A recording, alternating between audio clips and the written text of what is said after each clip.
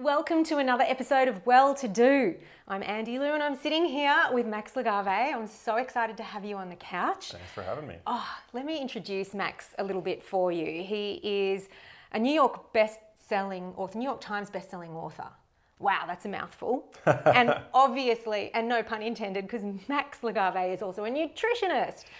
And he is also an author, Genius Foods, the Genius Podcast. A lot of things.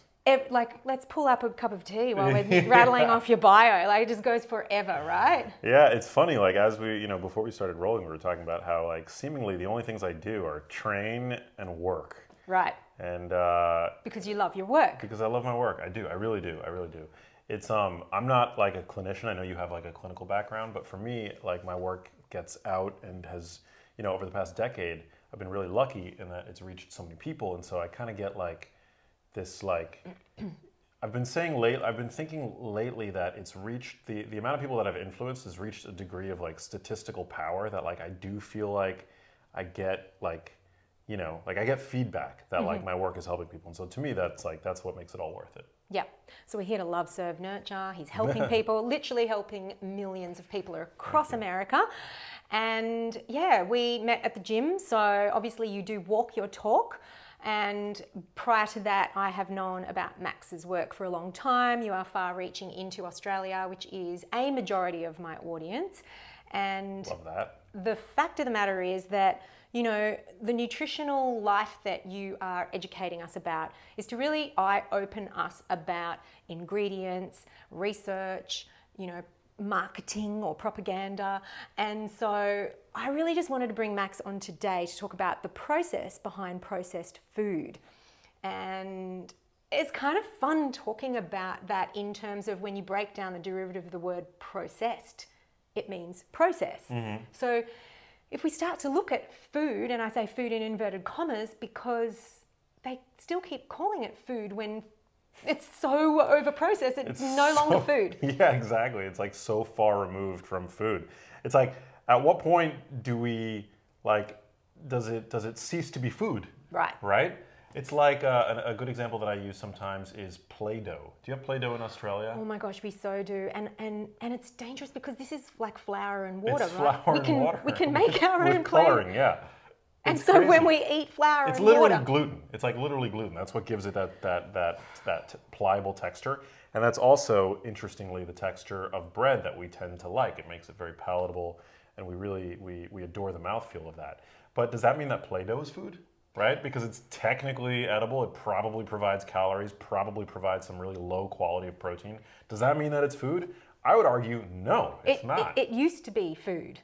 If we stem back to what it was, how it began, until we went and processed it and took out, the water content from it, the micronutrition, which for those who don't understand micronutrition, micro meaning small, is vitamins and minerals, macronutrition, fats, carbohydrates and proteins. But the micronutrition is what we need to feel satiated. So when you're actually stripping the food of the micronutrition, that part of the brain that switches off the hunger mechanism doesn't ever turn off. Yeah, we've evolved with food, not these food-like products that now make up 60% of the calories that your average American now consumes. And I would wager to bet that this is probably a proportion that we've exported now around the world with the the exporting of fast food and these ultra-processed food manufacturing techniques.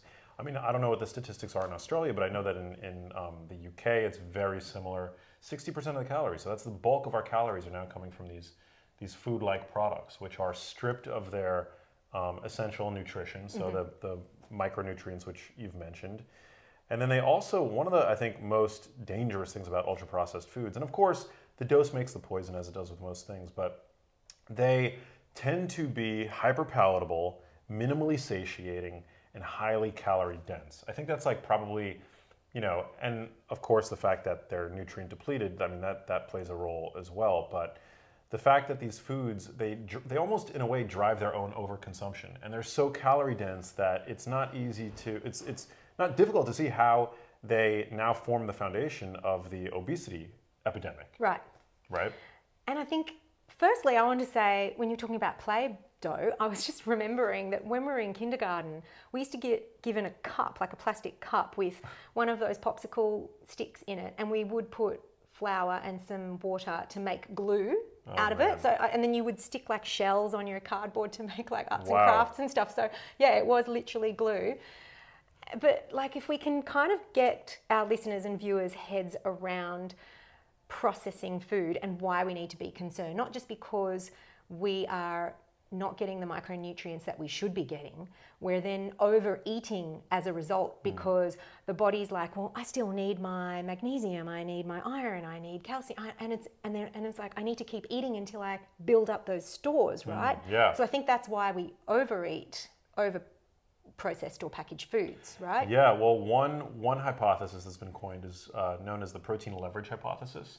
And you could also argue that there's a mineral leverage hypothesis that we essentially will eat until we've sated our innate requirements for both macronutrition, but mainly protein. Protein is the most valuable macronutrient. Really? Yeah. Wow. And it's also the most satiating macronutrient for that reason. So when we under-consume protein, we tend to consume more carbohydrates and fat, which are essentially energy. So what we're doing is we're making use of the available energy to try to essentially sequester the amino acids that we so desperately need for our biology to function properly. Wow. So in the ultra-processed food environment, one of the major hallmarks, I would say, of ultra-processed foods is that they're protein depleted. Right. And they're protein depleted for, I think, a number of reasons. One of the major reasons, of course, is that it's profitable to do that. Protein is the most expensive macronutrient. As I mentioned, it's the most valuable for a reason. You tend to find it in meat and dairy products and things like that. It's a little more difficult to harvest than just the energy that you get from, for example, the endosperm of wheat or corn or whatever. And so it's not just, it leads to higher margin food products, but it also tends to cause us to overeat those foods because they're protein depleted. Yep. Yeah. And that sort of like, you know, we love to snack on carbohydrates. It's just more pleasurable from like a dopamine standpoint. So that's the other reason why protein tends to be depleted from ultra-processed foods. It just creates like repeat customers. Right. And my theory is that we're snacking on carbohydrates because we're so tired that we're just like, we need that quick energy sugar hit. Yeah. But then we crash again, and then what do we need? More sugar. And then it's like, well, should we just have a nap? Like, should we do what they did in sort of Europe and stuff? They have siestas. Siestas, yeah, in Spain. But let's talk about fats as well, because what made me a best-selling author in Australia was a book that I wrote to create a fat food movement called Eat Fat, Be Thin, and then Eat Fat, Be Lean. And it was during the Paleolithic era. But I always thought that because our yogurts and cheeses and things like that are also processed and they've stripped out the fat and it's low-fat food, and if low-fat food worked, we'd all be thin, and we're not. But then they're adding preservatives, sugar as a preservative, to also add flavor. Yeah. Like, do you think maybe the Western world is missing out on fats because of the processing, and then that's why we're not satiated as well, and we're not sleeping well? And what's your theory? Yeah, I mean, the past couple of decades we've seen this demonization of fat. First it started with total fat, and then it became a little bit more specific with the demonization of saturated fat. Mm-hmm. And I think what that led to was this influx into the marketplace of these ultra-processed fat-free food products. And when you deplete a food product of fat, you've got to make it palatable, right? Because at the end of the day, you want customers to buy your product. So then they ended up adding in all of these noxious products, whether it's like added sugar, but that's probably the least of the problems. Right. They started partially hydrogenating vegetable oils, right, and then using that to replace the texture and culinary quality that was lent to these foods by saturated fats. And so that led to people consuming trans fats for many decades, and thankfully now that those fats have been outlawed, they still exist in the food supply. Those who don't know, trans fats are the man-made fats. They're the carcinogenic fats. Yeah, they're poisonous to the cardiovascular system. It's important to, you get trans fats in certain kinds of trans fats naturally produced in the fat of ruminant animals. So like in grass-fed beef, you'll see small amounts of naturally produced trans fats like conjugated linoleic acid, or CLA, which has been shown or suggested to have anti-cancer effects and anti-obesogenic effects and the So like. those trans fats are okay? Those are okay. But it's the man-made ones that you do want to avoid. So it's like, you have to speak about this with a little bit of nuance, because a fat isn't a fat. A trans fat isn't completely a trans fat. Carbohydrates, there's a whole continuum of carbohydrate quality. So everything has like nuance to it. But yeah, in general, trans fats are things that you want to avoid, especially when they are in the context of ultra-processed foods. Processed foods, exactly. Yeah. And I think at this point it might be sort of a nice time to introduce the sponsor of the show, which is Lugavere, and they're all about collagen, but beautifully produced, like amazing quality collagen.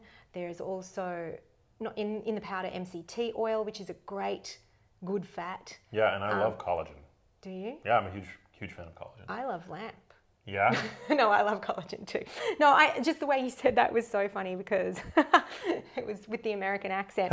You're just like, oh, I really love collagen. But I do too. And I mean, the thing is, you've got to find a good quality one. And these guys, I basically found them at a Natural Products Expo, and I was like, I need to help you, share your product. I see it's proudly Australian made and owned. That's awesome. Yeah, but we're going to branch them out here into the Dope. US, because they have crazy distribution in Australia. You can basically get them anywhere, guys, in the supermarket, in Chemist Warehouse. So go look out for Lugavere.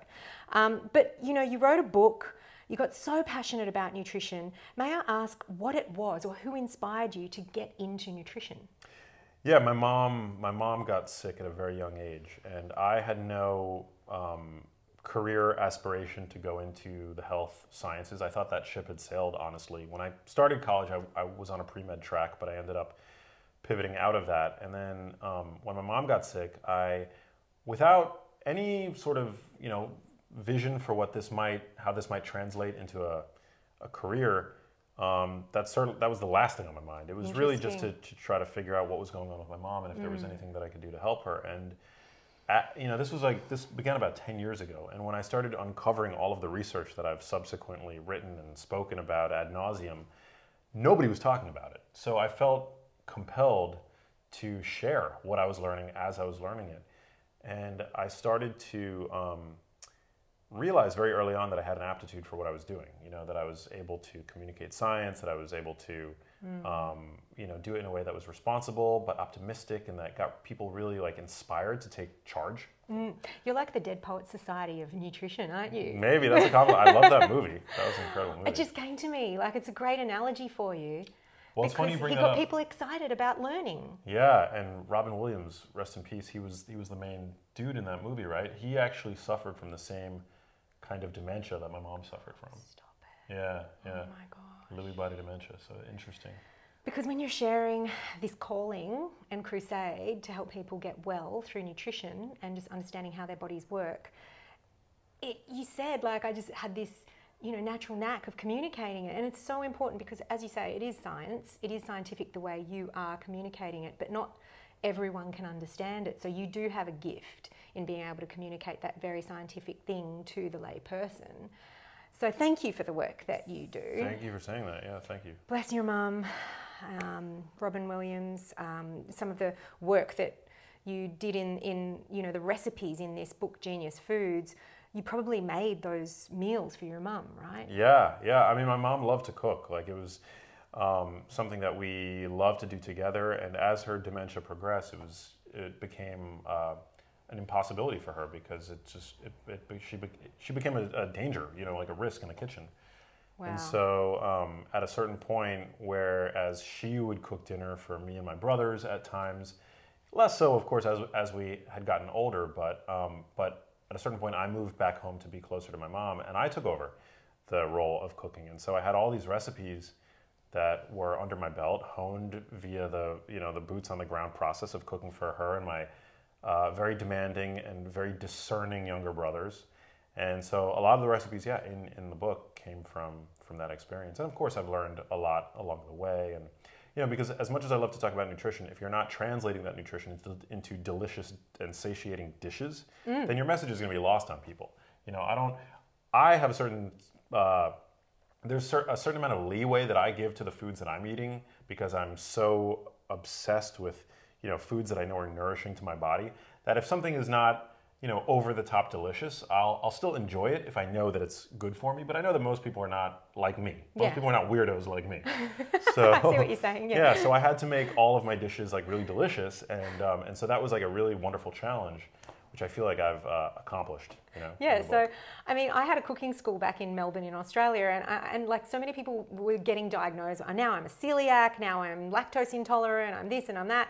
By the way, not everybody's just lactose intolerant. Sometimes they're casein intolerant. They don't even realize that that's why they're not getting into the cow protein, which is why they end up having better success with, say, goats or sheep's milk, yogurt, cheeses, all that smaller animal, smaller casein, a whole nother subject. But when I had this cooking school, that was my mission, is that, you feel like I don't know what to cook anymore because I'm not allowed to have X, Y, and Z. So let's get excited about learning how to cook all over again, as you say. Otherwise, you have all this knowledge, but then you just still don't know what to do with your food. Yeah, 100%. And even if you don't have a ton of knowledge, it's, I think, really important to remind people that just cooking your own food is going to reward you in terms of a health benefit. There's like a practical health benefit that you'll get from eating out less and cooking your food at home more, because you can get the same you can cook the same thing at home that you would order typically out at a restaurant or in a fast food environment, and it's typically going to have fewer calories, fewer fat calories,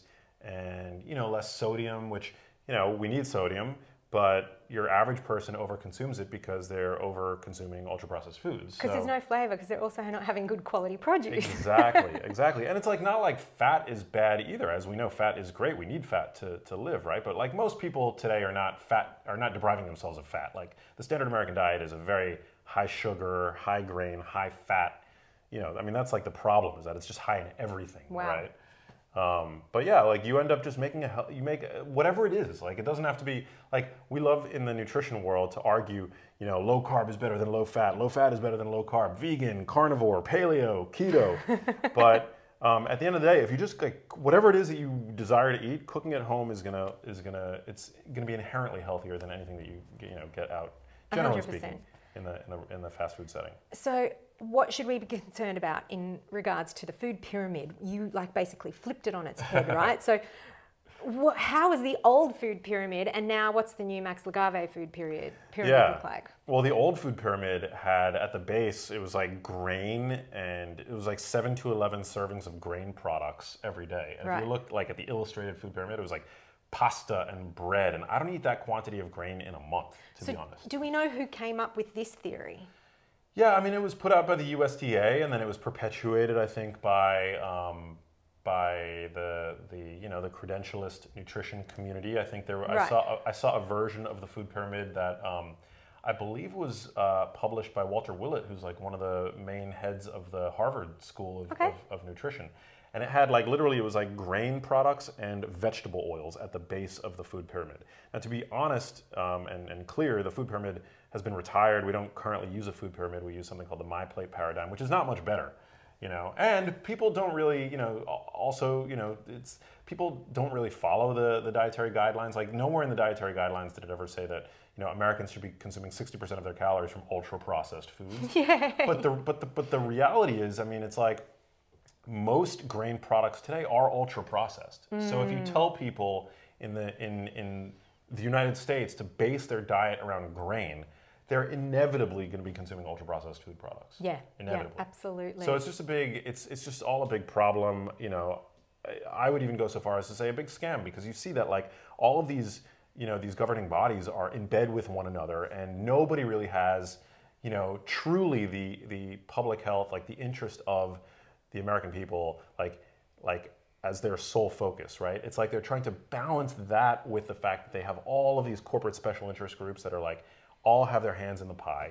Wow. And it's a big problem. And we saw recently somebody on Twitter, a teenager, tweeted, and it went viral, that she was just mind blown that Coca-Cola invests millions of dollars or donates millions of dollars to the American Diabetes Association, which is insane. We saw recently there was a study that came out finding that the largest professional organization of nutritionists and dietitians, the AND, the Academy of Nutrition and Dietetics, not only receives gifts, monetary gifts from the food industry and the pharmaceutical industry, but they also have stock in those companies. So they're literally invested in debt and indebted. Yeah, indebted to these companies that are like only make money when people are sick, Yeah. or buying ultra processed junk foods, which will eventually make them sick. Do you know when this started?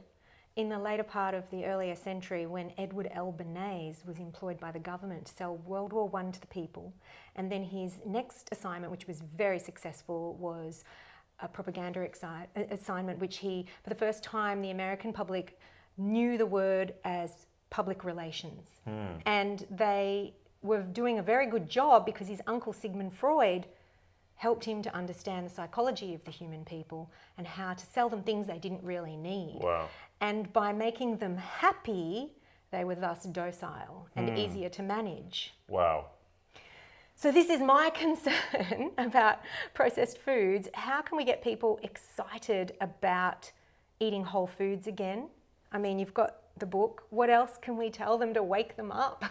Well, I think it's really important for people to know that, like, this is not just a long-term concern. I mean, that should be, I think, on anybody's mind, the fact that, like, what you're eating today dictates, you know, years from now, decades from now, your health destiny. Like, we always, like, when we show up to a doctor's office and we are diagnosed with something awful, the first question that we tend to ask is, why me, right? Mm-hmm. It's a question that I've, you know, battled with many times with regard to my mom. Why her? And we don't know everything about nutrition and all the many risk factors that will, you know, predispose one to these kinds of chronic conditions. And yes, you can do everything quote unquote right and still develop, you know, one of these conditions. I don't purport to know everything, but you got to do what you can because nobody else is looking out for you. Right. You know, wellness is something that happens when you're negotiating with yourself to get off the couch and head to the gym. It's what you institute for yourself and for your family when you're pushing your shopping cart around the perimeter of the supermarket, you know, and you're avoiding the aisles to the best of your ability, which is where the ultra processed foods tend to be. And so it's agency, it's informed consent and agency that I hope to offer to people with my work. But then also this isn't just a long-term concern, as I mentioned. Like, the food you eat dictates the moment-to-moment functioning of your brain, your mental health, and all these things. I mean, there's a horrifying statistic that I stumbled upon recently where the second most common cause of death for people between the ages of 15 and 35, I believe, is suicide. Wow. You know, so we're now I think one of the most pressing epidemics now is the mental health epidemic. The fact that so many of us are struggling with anxiety and depression. And food, although it's not the end-all be-all, it does have a major influence in terms of how we think about ourselves and about the world.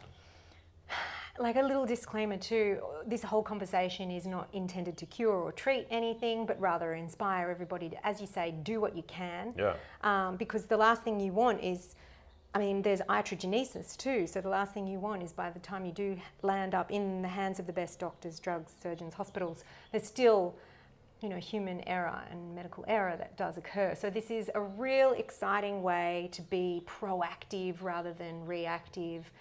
And yeah, I wanted to ask you, what is your wish for the future? For you know, if we could wave a magic wand.